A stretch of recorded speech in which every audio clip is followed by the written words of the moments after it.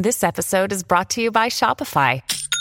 Forget the frustration of picking commerce platforms when you switch your business to Shopify, the global commerce platform that supercharges your selling wherever you sell. With Shopify, you'll harness the same intuitive features, trusted apps, and powerful analytics used by the world's leading brands. Sign up today for your $1 per month trial period at shopify.com/tech, all lowercase. That's shopify.com/tech. Sephora stores are everywhere you are. So just pop in. When you need a brown lip to match your 90s playlist. A confidence boost before your interview. Or a last-minute gift for mom's birthday. There's always a Sephora near you. Just pop in. Use our store locator to find your local Sephora or Sephora at Kohl's.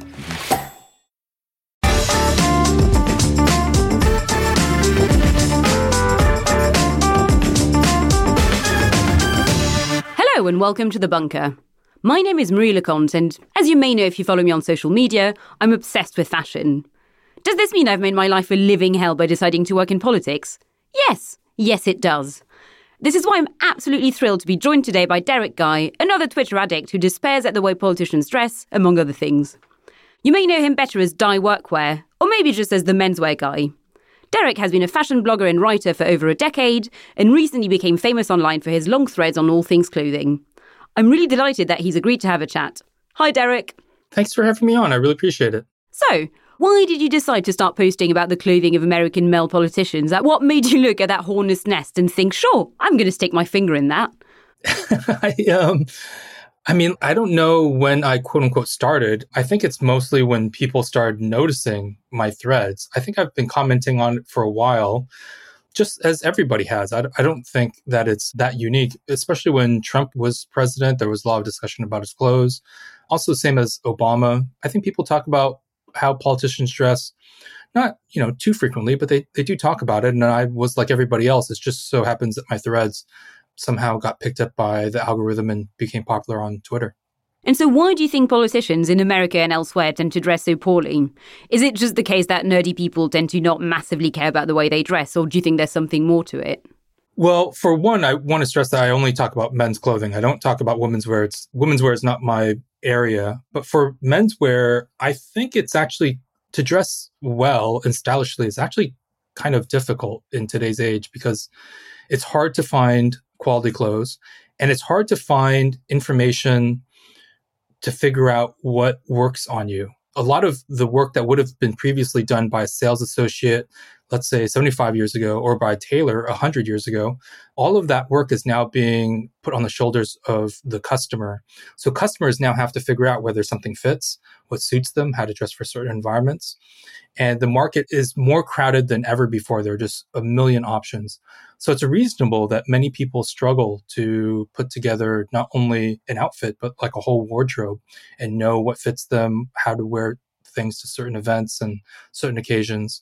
So I don't think politicians are unique in that regard. It's just, it takes a lot of effort nowadays to figure out how to dress well. To look at this the other way for a second, why do you think politicians should dress better?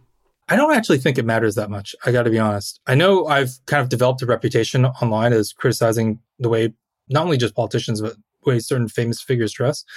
But I also strongly believe that people shouldn't be judged on not only on their dress, but by their appearance. So I think it's important to recognize that you may be judged by your dress and your appearance, but you should never judge others. And to me, those are two separate acts. So when you try to figure out how to put together a wardrobe, you should think that, in certain situations, it may matter that I dress a certain way because it may impact my life. I think that's reasonable, but it's never good to judge other people based on their dress. And in that sense, I don't think anyone should vote for a politician because they're dressed well. I mean, that's such a superficial dimension of clothing. However, politicians should consider how their dress affects the election cycle. So in the US, for example, sometimes a politician's choice of attire, especially during campaign season, can just suck important airtime. I'm thinking of in the 2016 election in the US, when Marco Rubio stepped out and he was wearing these Cuban-heeled side zip boots. I remember. Yeah. Yeah. And I thought they were actually kind of cool boots. But the fact that he chose those ended up taking like a week worth of discourse. And during a hotly contested primary, during an election cycle where there's only so much time to get your message out, I think it's a shame that then you lose a week's worth of messaging because of this one essentially superficial thing. I don't think voters necessarily vote based on a politician's dress, nor do I think they should. But I do think that when a politician makes certain dress decisions, it can take up needless airtime. And that's why they should pay attention to dress, because it can affect what ends up, catching headlines. So I was quite struck by something you wrote in Politico, kind of on that topic. So you said that politicians should wear button-down shirts on the campaign trail because they're very American. So as you wrote, I quote, "Wearing one is a sign of patriotism and demonstrates an understanding of our shared cultural history."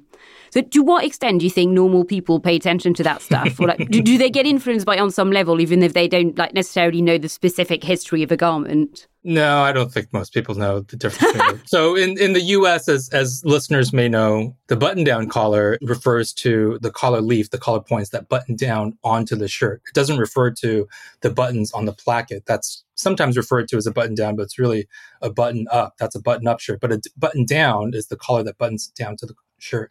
That's historically a British invention. British polo players wore it, but it was popularized in the US through Brooks Brothers, who took it, put it on to, at the time they were pullover shirts, but later on became a coat front shirt, and it became a signature of American style. Do I think not even most, but even 2% of the population knows that? No, very few people know that. I was speaking more of, it's challenging for politicians to figure out how to dress on the campaign trail nowadays, because in the 60s or 70s, it was still somewhat common for a politician to campaign in a coat and tie. And over time, the coat and tie in my lifetime has moved to just the tie and the dress shirt. And now it's just the dress shirt. And now sometimes it's not even the dress shirt. It's a variety of things. Ron DeSantis, who's a politician right now campaigning for the U.S. presidency, or the nomination, the Republican nomination for the U.S. presidency, he campaigns in a fishing shirt, for example. Many politicians campaign in, sweaters and all sorts of things. And they're essentially trying to ride this very fine line between looking like a leader, someone who knows what they're talking about, but also relatable. And that can mean many different things depending on where you are in the United States, who you're speaking in front of, what is the environment. And I think the advantage with the button-down collar really mostly is that I do think it looks a little bit more casual, even to the kind of casual eye. And I also think, most importantly, when you're wearing a button-down collar, the collar stands up and it doesn't splay out the way that a spread collar would. But do I think that, some people really, do they recognize that kind of Brooks Brothers history? No. Yeah, no, it's definitely a problem we have in Britain as well. I think whenever politicians here try to do casual clothing, like, I look like a normal human, this is just me, it's always really bad. And you want to be like, just wear a suit. It's fine. It's fine. I completely agree. I think they would look more authoritative, and aesthetically it would look better, because no one believes that these people are the same as the working. I mean, very few of them have even that kind of working class background. So just wear a suit and just be a politician, So, and it's fine, yeah. So you once said in an interview that my politics means that I target people on the right. Why is it so important for you to go for that angle? Because, you could argue that you could just attack them for their politics. So what's the point of going after the way they dress? And what's the relationship, I guess, between reactionary politics and the way its advocates dress themselves? So on Twitter, I mainly talk about clothing. 99% of my tweets are about clothing. So I'll often do a thread about how to wear something, and it'll be something like why a very slim suit doesn't always work on certain guys, or how to wear certain items, and so forth. And in order to do this, I try to pull examples of what works and what doesn't work. But the thing is that clothing is very different from other types of cultural consumption. So, for example, I can critique your taste in films, I can critique your taste in books or music, but if I critique your clothing, especially as it's being worn on you, it is a much more personal attack. Clothing sits on our body, it's on our skin, it shapes how we appear. If I critique your taste in clothing, I'm essentially attacking your appearance. It's just like if I was criticizing your face. I never want to pull photos of a random person and say, "Oh, this outfit looks bad." Yeah, because that's like an insane thing to do, right? Especially now that I have this large audience on Twitter. But if I have to illustrate a point, then a body has to be underneath the clothes. And I admit that I have progressive politics. So I'm a little bit more likely to pull a photo of Matt Gaetz, who's a Republican politician in the US, than I am to pull a photo of a random person. So some people feel that my view of clothes is affected by my politics, and I don't think that's fair. But it is true that when I'm pulling photos to illustrate what is a good outfit or bad outfit, I'm more likely to pull someone that I don't have very much sympathy for. And that tends to be, in my view, and I'm sure this is going to be a judgment call depending on, who's listening. But in my view, I tend to pull people on what I consider to be the far right in the US. One of the things that I really dislike is the respectability of dress, the idea of respectability in clothing, the idea that someone's character can be inferred from their dress. It really bothers me because that shapes how we think that people should be treated and who's allowed to participate and even live in public life, who's allowed to be on the street and so on and so forth. Some of my threads pull on certain figures because they harp on this issue, on the respectability of dress. So I often will pull these photos to show that they themselves do not actually dress according to these classical notions that they claim they value. Their dress breaks all sorts of classic, all these notions of what a classic outfit should be.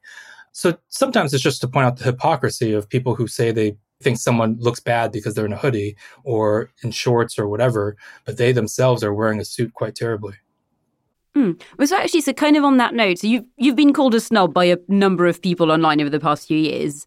Where do you think the line is between knowing and discussing the specific rules of, again, for example, clothing, and becoming quite conservative and reactionary about them? I would agree I'm a snob, but I don't think that clothing is any reflection of a person's character, intelligence, values, worth, so on and so forth. So for me, clothing is just a hobby. It's sort of like, I don't know, if someone was really into cars, they might think that certain cars are better than others, but they don't necessarily think that you're a bad person if you drive whatever a car that they don't think is appealing. That's the danger with clothing, is that you can do this with anything. People associate good taste in music or whatever food with intelligence, and I really don't think that's true. It happens more so with clothing, again, because clothing is so personal. I just take it as a hobby. If someone happens to also enjoy clothing and they want to dress well and have an interest, then to me, that's a fellow hobbyist.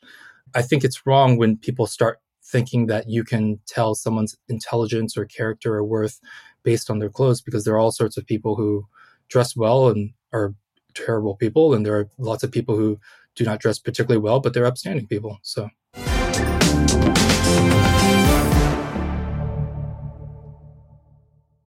Find a fresh take on a fall getaway to Wilmington, North Carolina and beaches. Enjoy hiking trails in a state park, fresh seafood with a side of live music, and fall festivals galore. Then live it up along the Riverwalk in Wilmington's historic downtown. With 3 island beaches, Carolina, Curie, and Wrightsville, and a vibrant downtown, you get the best of the Carolina coast, all in one place. Plan your fall getaway at WilmingtonandBeachesVacation.com. How do you make a vacation last? How do you hold on to the joy, the clarity, the calm? Easy. You go to Aruba. You'll spend your time relaxing on cool, white, sandy beaches and floating in healing blue water. You'll meet locals brimming with gratitude for an island that redefines what a paradise can be. You won't just feel great. You'll feel relaxed, renewed, and ready for life. That's the Aruba effect. Plan your trip at Aruba.com.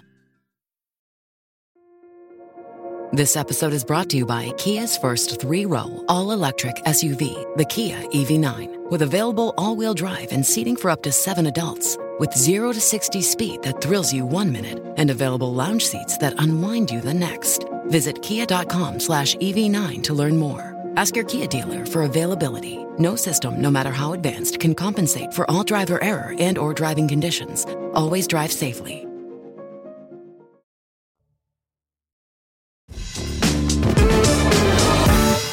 You once said in an interview that you got into tailoring specifically because a woman you fancied had invited you as her plus one to a wedding and you wanted to impress her.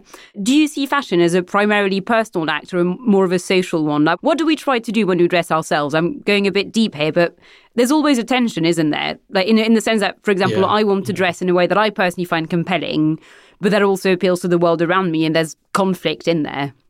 Yeah, I mean, dress to me is just a tool. I think that's a beautiful question, just so much to explore there, because clearly I think there is an element where you dress for yourself for your own enjoyment. I've been writing about men's clothing for over 10 years now, and the best email that I ever received was somebody who emailed me and said, "You sparked this hobby in me." And that to me is like the best compliment that I could receive, because to me, that's like the best part of clothing is when you find that joy.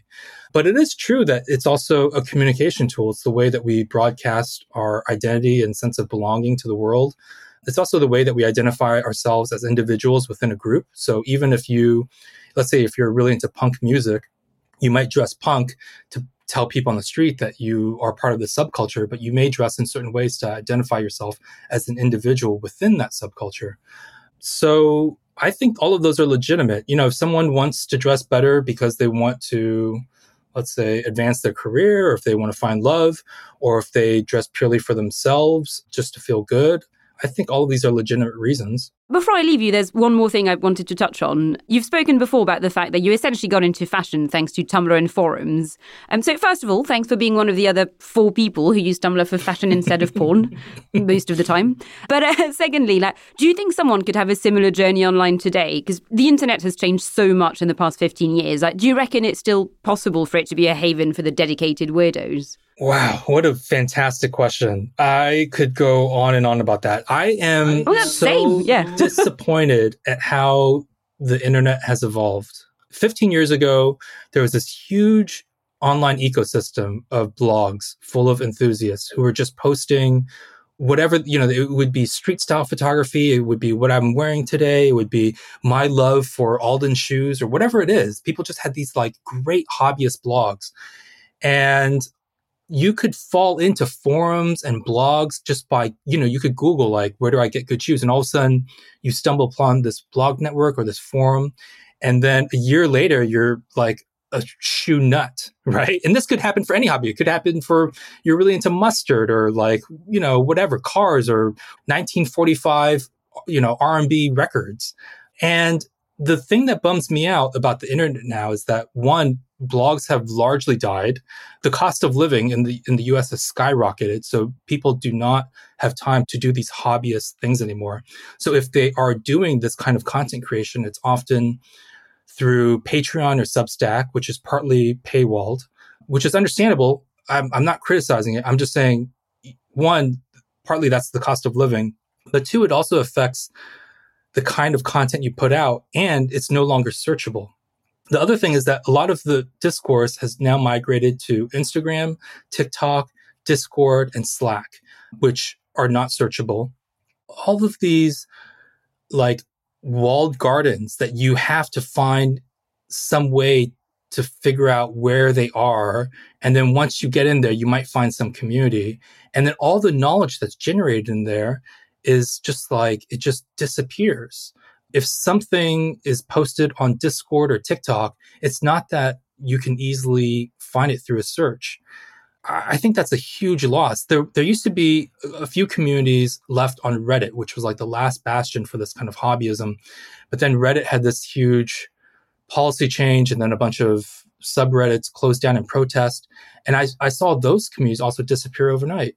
I think that's just has been awful. And Twitter's full of rancor to the degree that you can even find information on there. It's just full of just arguments. I think there was something very special about the internet 15 years ago where there was this hobbyist community.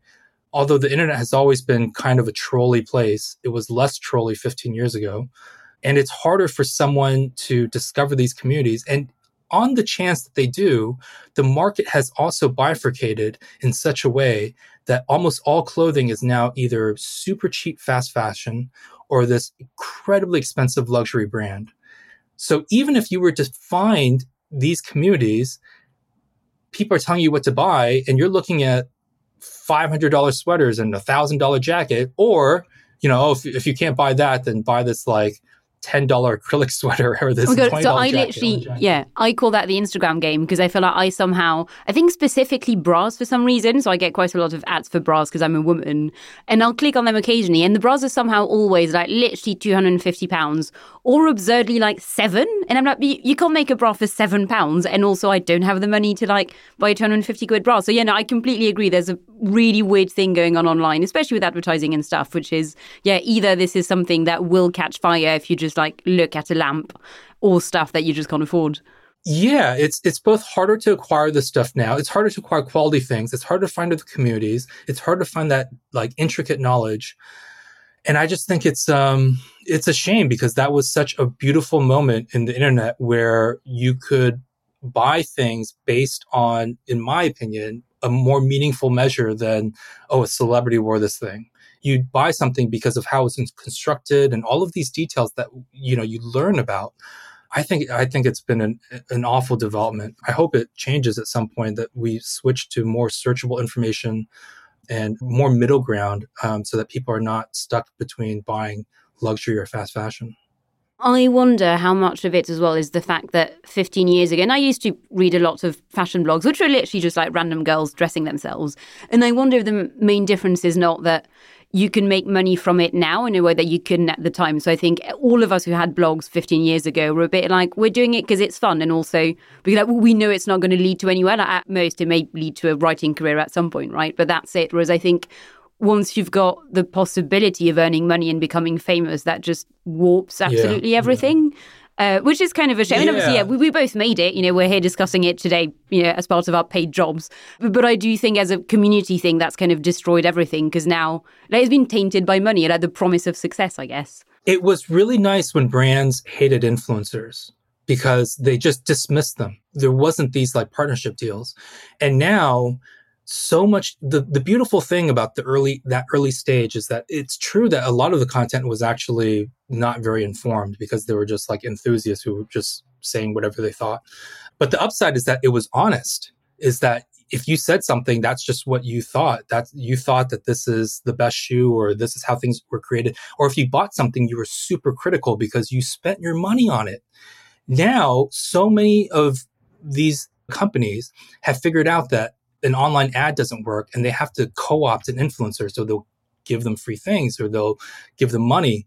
And as a consumer of information, you now no longer know whether you are consuming information because someone earnestly loves something or if they're being co-opted by a brand. And you certainly get a lot less of the content where someone spent $300 on a shoe and they're now going to pour over it with a microscope because they are, they're looking for every flaw.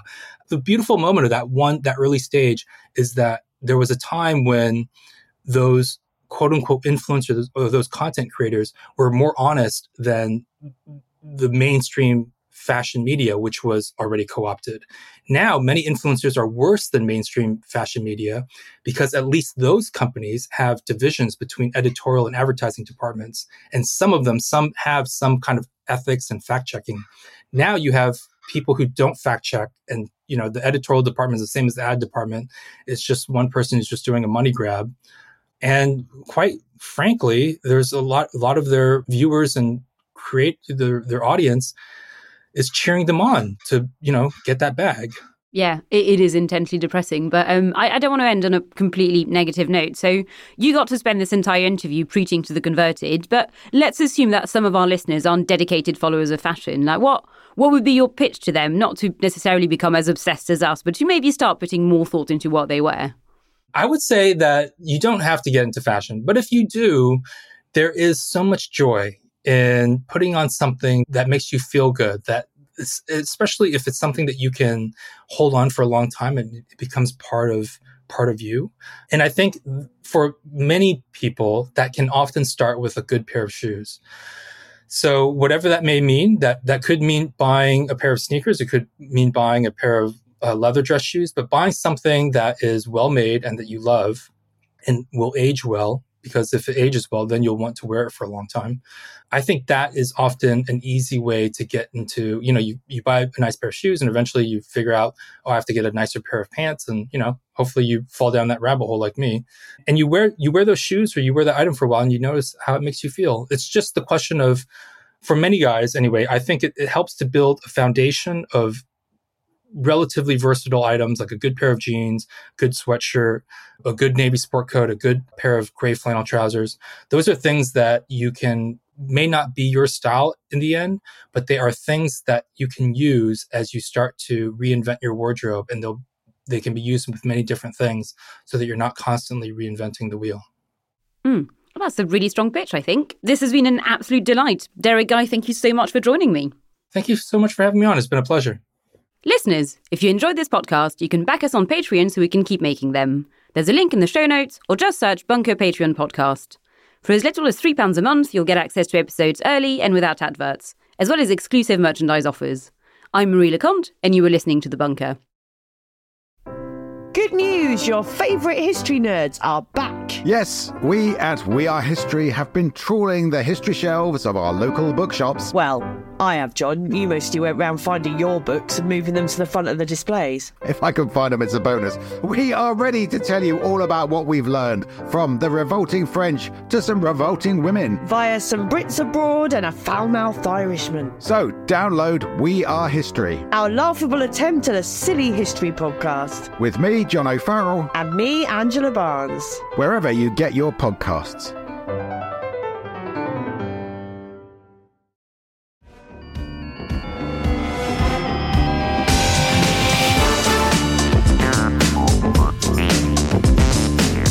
The Bunker Daily was written and presented by Marie Leconte.